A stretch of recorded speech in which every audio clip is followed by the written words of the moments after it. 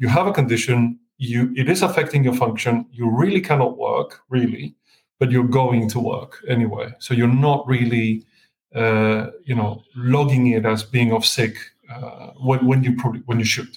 That's kind of it. So it's general, not just for mental health, that would apply across the board.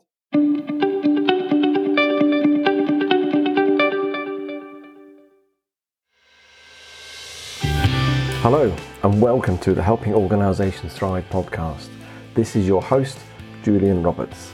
This podcast is to provide leaders with insights, discussions, and robust strategies to help their companies thrive.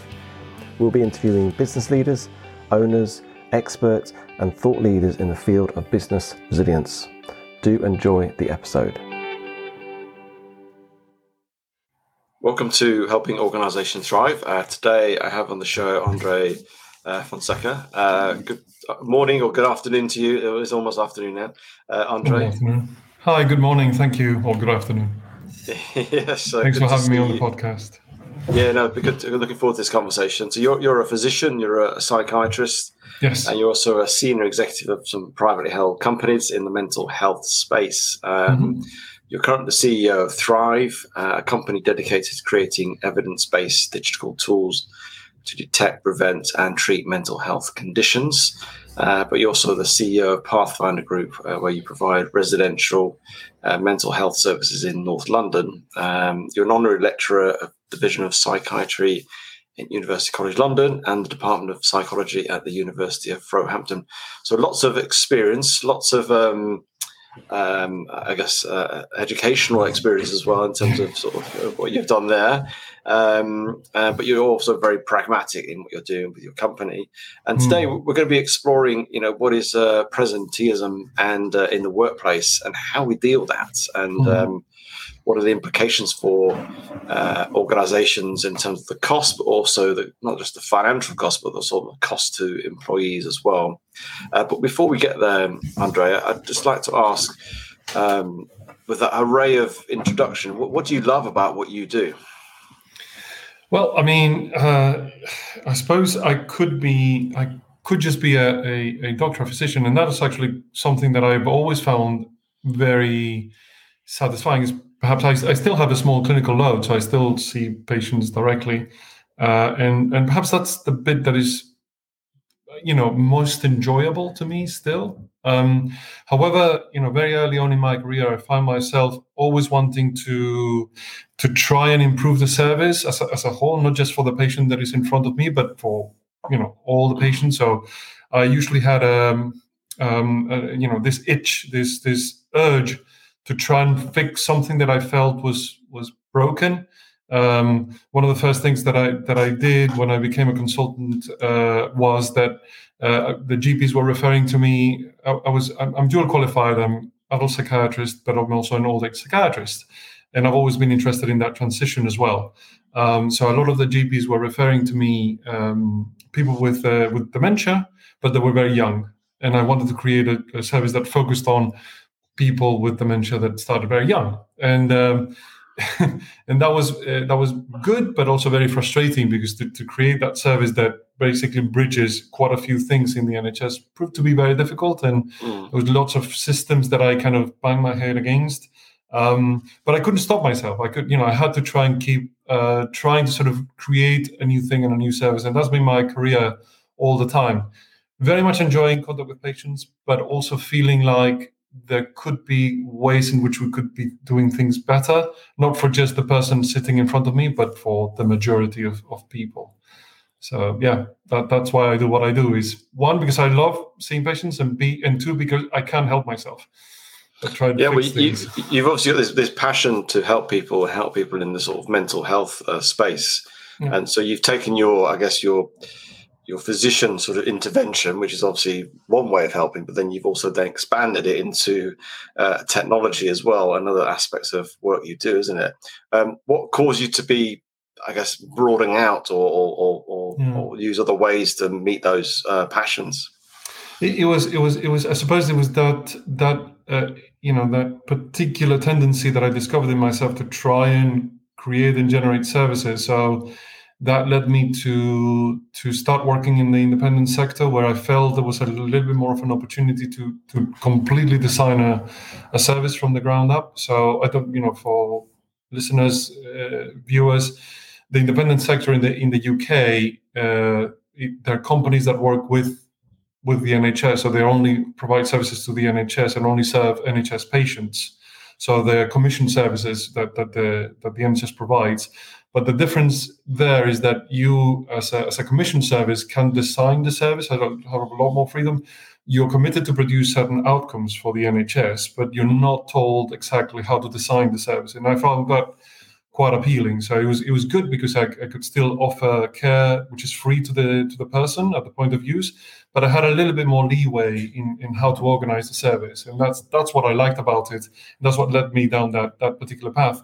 And then very early on, because I was there, I suppose, I became the medical director, and then I had the opportunity to design the services more widely, and not just the ones that I specialized myself on, like from a medical point of view. So as I said, I'm dual qualified adult and holistic psychiatrist, but I had the opportunity to design with my colleagues, with other members of the multidisciplinary team, and also my co-founder now at Thrive, Adam Huxley, who's a clinical psychologist, to design all the services. Like, for example, we had learning disability services that we designed. We also had services for children with learning disabilities. So we had those residential schools that we designed, and we also had services for people with brain injury and related conditions that we also designed, which is a bit wider than I was doing before. So it was just discovering that I had a passion for trying to create systems that it was not just about me being in front of someone, which felt it's something that as I said before, I really, really enjoy, but it feels very indulgent in that what happens to all the people that are not sitting in front of me is kind of the thought that is always sort of, finds itself into my consciousness. So, and that actually led me to founding Thrive, because it was good to create those residential services that we're describing, but Adam and I felt that we could have wider impact by empowering people to use technology to detect early these conditions, to know exactly what was going on, and then to offer them support as early as possible through access to psychology as early as possible. So that's where Thrive came about, is to try and extend it and make it as seamless as possible, so that I think Adam and I had a discussion where if we just remain clinicians, we would be able to sort of support something like maybe 1,600 people throughout our careers, and that's like not just us, but with a team. And by doing it the way we're doing it now, we probably already reached something like 50,000 plus people. So we've already sort of gone over what we would have done had we remained just clinicians, and that I think that is very motivating to me. That ability to sort of have wider impact and to sort of make those systems and those services as seamless as possible for individuals, so that they don't get stuck between the gaps. That's kind of a driving motif in what we're trying to sort of achieve, really. So it's scaling your impact, in essence, isn't it? It's taking the person of one person, as it were, or impact as one clinician, and scaling it and having a bigger impact, which obviously you've got a massive passion to help people and really overcome these, particularly in sort of mental health.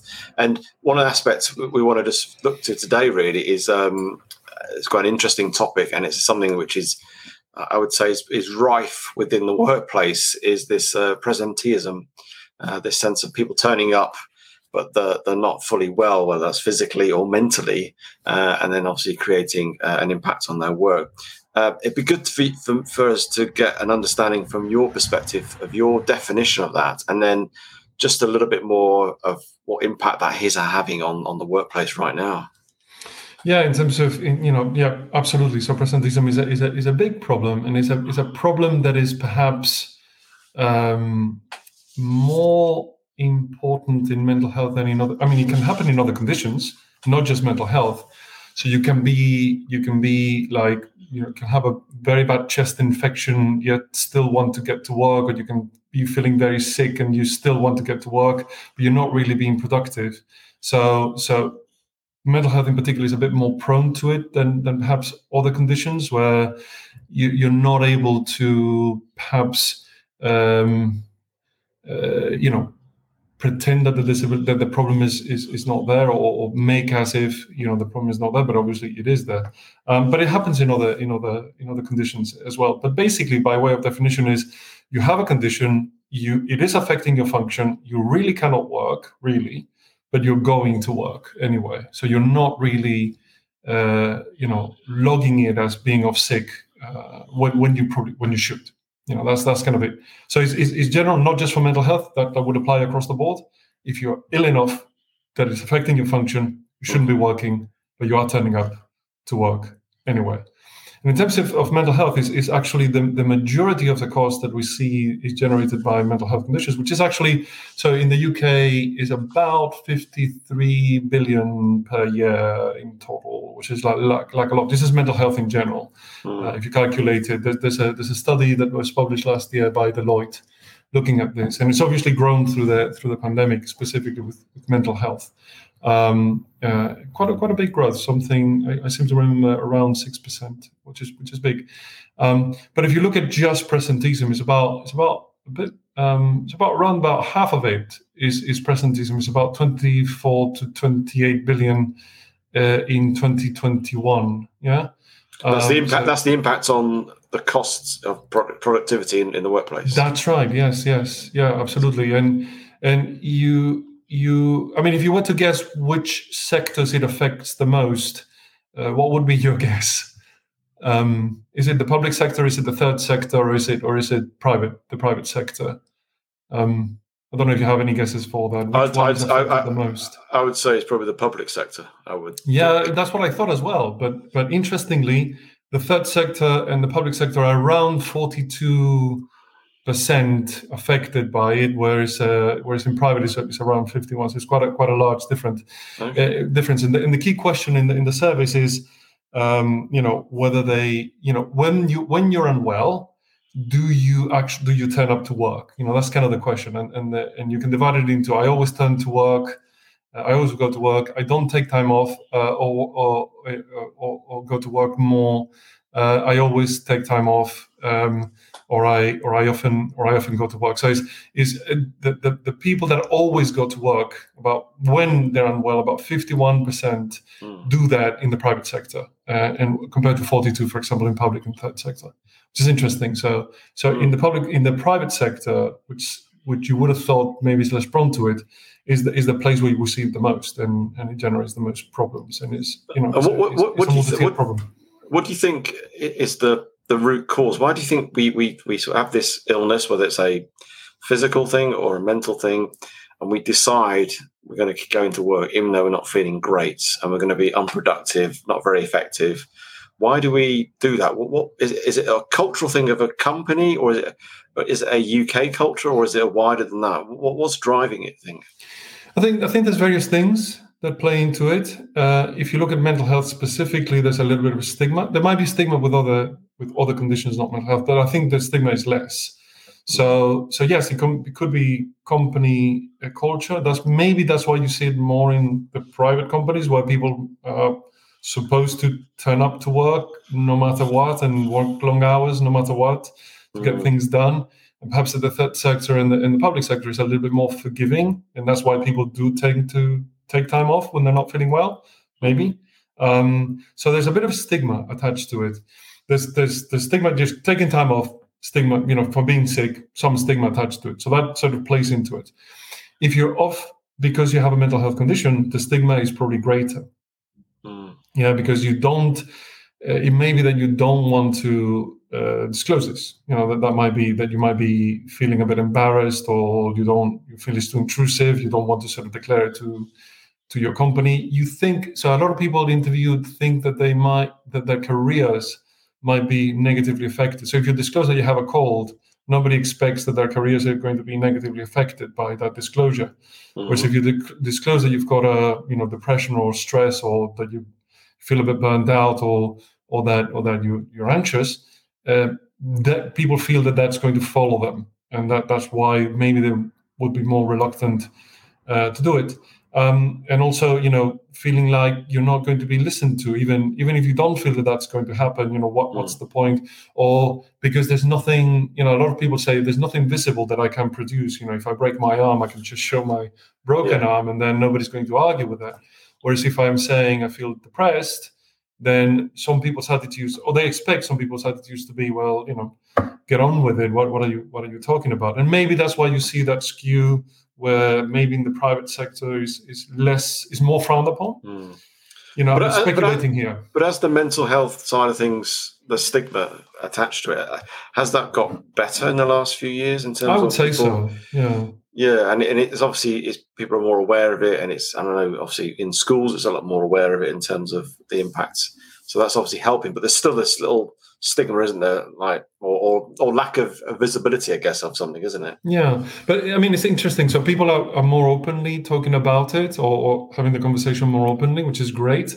But when you are affected by it, it's a bit of an interesting situation, because these conditions make you have beliefs about yourself and about how you're perceived by others, which may not be how people actually perceive you.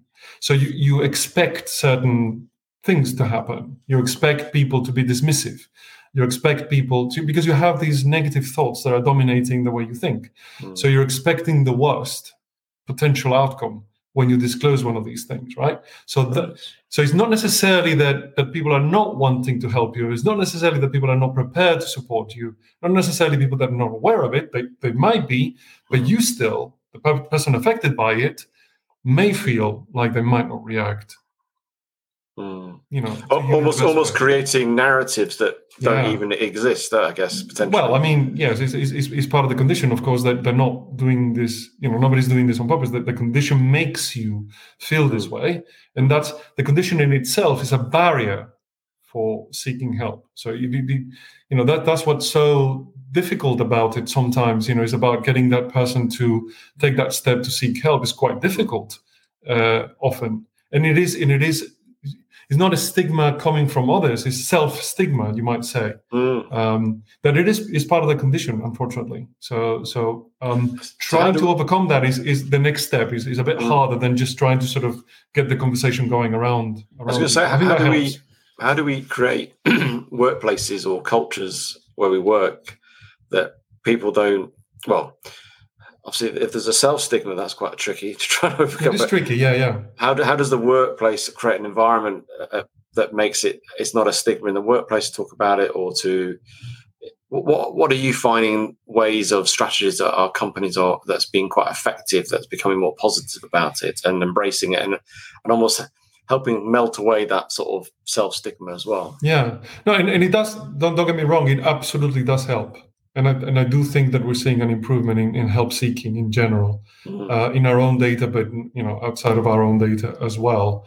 And it's interesting that depending on where you are, this affects you more or less.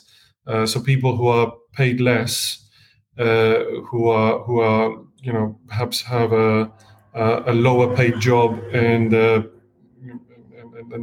working conditions are a bit more precarious, those are the people that struggle the most to seek help. Whereas we're seeing that people that are a bit more senior or paid better, or people with bigger salaries, they tend to come forward more, and they tend to sort of say when they're being affected more than this comes from some research that we've done ourselves as well, that we see that tendency. So I mean, how do you create an environment where this is possible? There's this concept of psychological safety that so is a way to sort of signal to the environment that it is okay to talk about these things, that these things happen, that it could happen to any of us, and that it's going to be well received, and you're going to that the expected response is going to be one of support. And how do you do that? So there's various ways of doing it. So one of the ways is to for the leadership to openly talk about this, and to create programs that expect it. So here is a program that we've got that supports people with therapy. Here's a program that supports people's mental health. So if people are talking about that and debating that publicly, it signals to everybody that it is okay to talk about it, because the leadership is talking about it. The leadership talking about their own mental health problems openly actually improves that psychological safety quite a lot.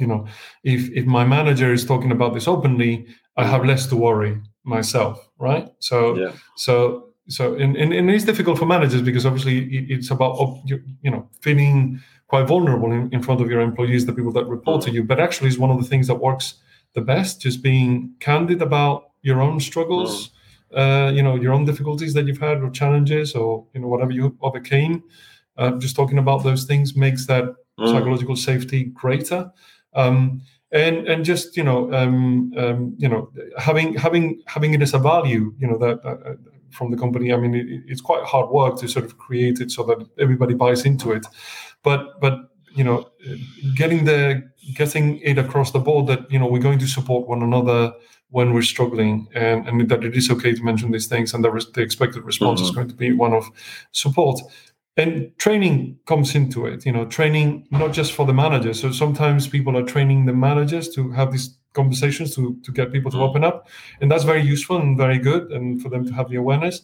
Also, I think it's important to empower managers to know what to do. So you talk, you know how to have the conversation, but do you know what resources you're going to put in front of this person? That's sometimes a worry for a manager. What am I, if I open this kind of worms, is one of the terms that I've heard.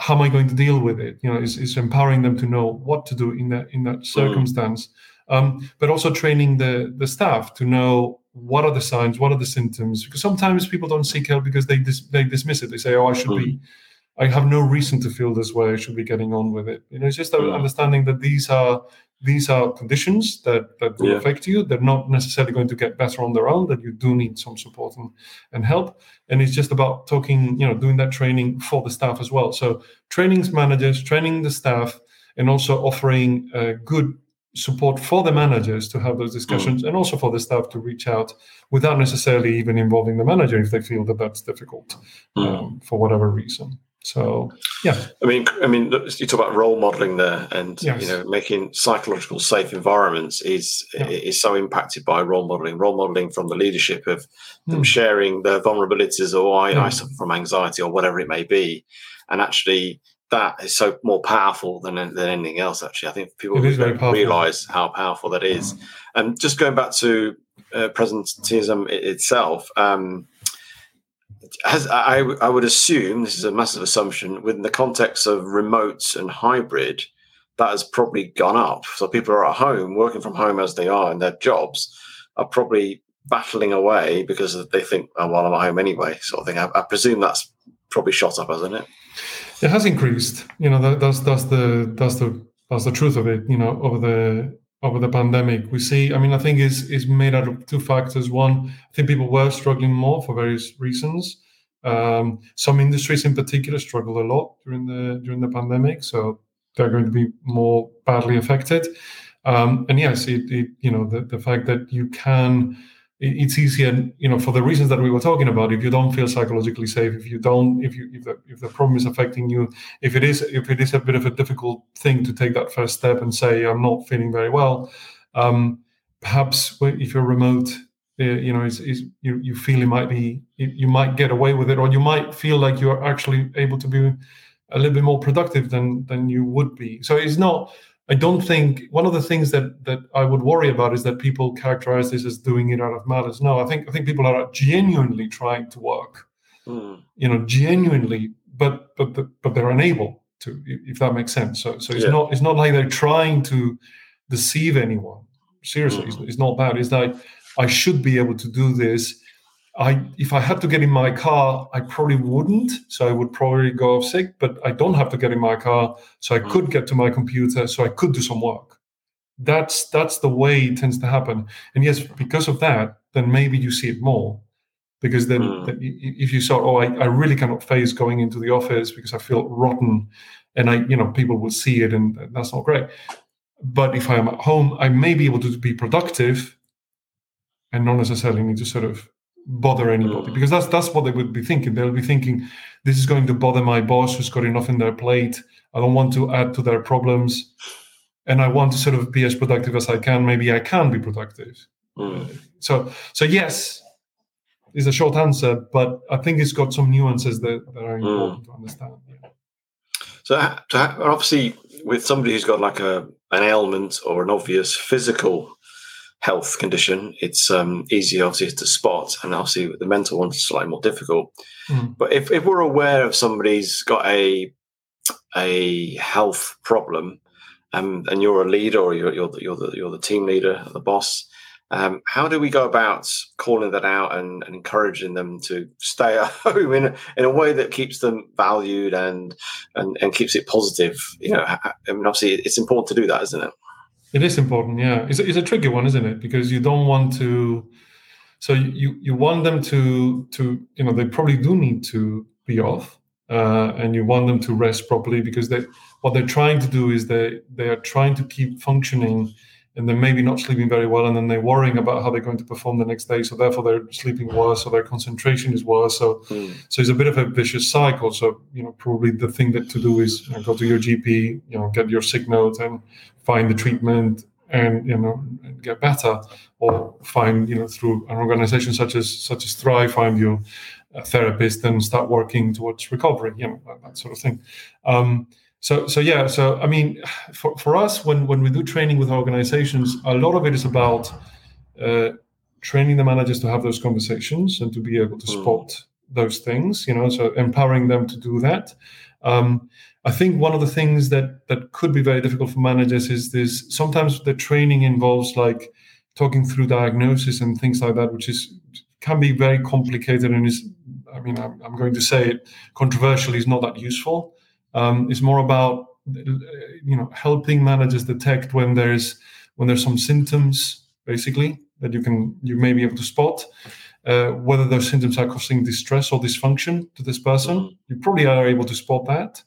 And if you've done that, you have to evaluate whether it's affecting it's affecting the risk in any way. Is it do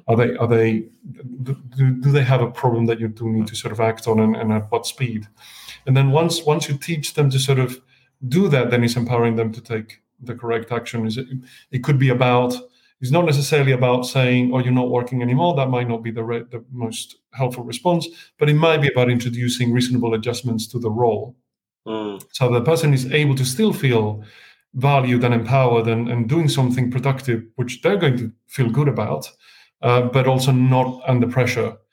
So try and reduce that level of pressure whilst maintaining their self-worth and they do want to be productive. They do want to do what they normally do, but can we adjust things in a reasonable way to do that? And we do some training with managers to sort of try and find that right balance, and what is a reasonable adjustment given this situation. Spot it, talk about it, and then find those reasonable adjustments. And it's having an open dialogue, isn't it, with the leader and the employee in terms of what's the best way of supporting them, and it's coming from that angle of, we're here to support you and help you, and however that might be in terms of reducing workload or doing different tasks that may help you in that context until you get better and well, whether that's physically or mentally.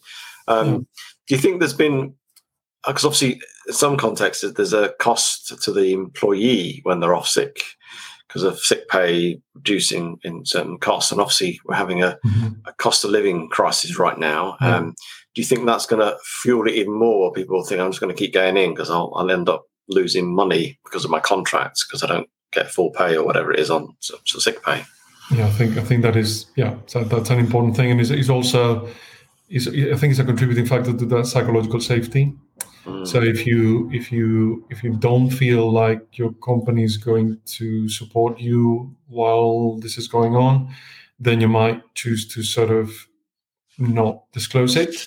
Because you might be having those worries. And remember that the conditions themselves make you think the worst about situations. So it's not just, so it's not just, okay, my pay is going to be reduced. No, in their minds, sometimes it's like they're going to lose their home because they're not going to be able to keep up with payments. and they're living in that reality. So, which prompts them to be even less likely to seek help. I think that's a very valid point. What can organizations do? I think maybe about reviewing your sick pay and how you're going to do that to enable that psychological safety and to enable people to come forward when they're not feeling their best. But that undoubtedly that is an important factor.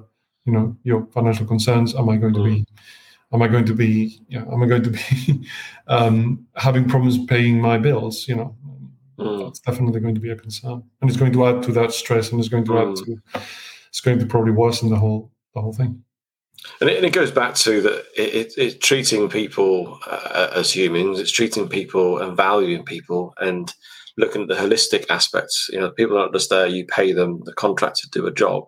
Actually, you've got to think about the impact on if they're unwell, on their salary, and also the impact on your business if they're not performing well because they're not very well, and actually they're best being at home and actually supporting them until they get better quicker and recover quicker is really important. And it all goes back to having an environment where, yes, it's psychologically safe, where people can feel comfortable to share these things and to challenge things, but also they're valued as well, isn't it? I mean, that's the crux of all this, is making sure that I have a culture that actually I feel part of this. I'm part of a community. It's not just about I'm paid to do a job and that's all it is it?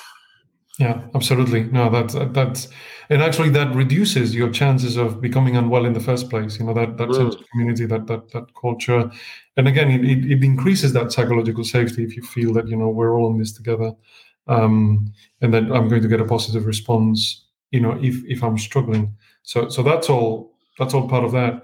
I mean, all the tools that employers use. I mean, and again, our own services. We introduced this app that we put in the hands of everybody that does screening tests. That obviously the screening is only for you, but it does encourage that help seeking, and we do see an improvement in help seeking through that. Just by highlighting that you do have a real symptoms and a real condition, and you're perfectly entitled to get some help. That also helps. So employers that deploy these kind of tools that are anonymous, they don't need to sort of, because if they don't want to disclose it, they don't want to disclose it. It's up to them. It's personal. But if you put this anonymous tool in their hand, that you might also improve the chances of seeking help through a vehicle such as our service. They're doing anonymously, they're doing it in an app, and that can put them in touch with a therapist. They're seeking help already. They're on their way to recovery, and the therapist is going to guide them through, what it is that is reasonable to do or not, and even write a letter on their behalf if they don't feel like disclosing them. And we've done this for people.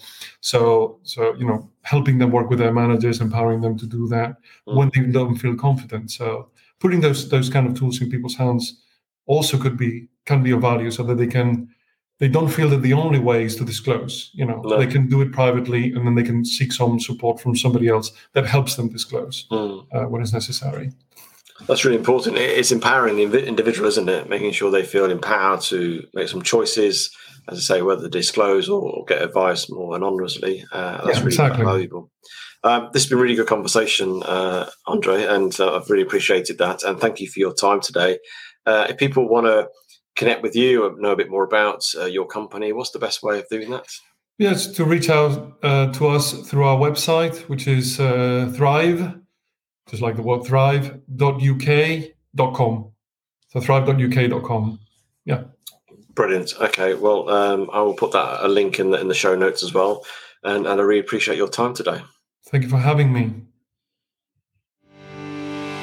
Thank you for taking the time to listen to this episode. If you do like this episode, then please do rate, review, and share with your friends and colleagues. As a coaching practice, we coach high-performing leaders and teams with extreme ambitions. We'll help you to go beyond what you believe is possible. If this sounds like you, then let's have a conversation with me. Contact me at julianrobertsconsulting.com.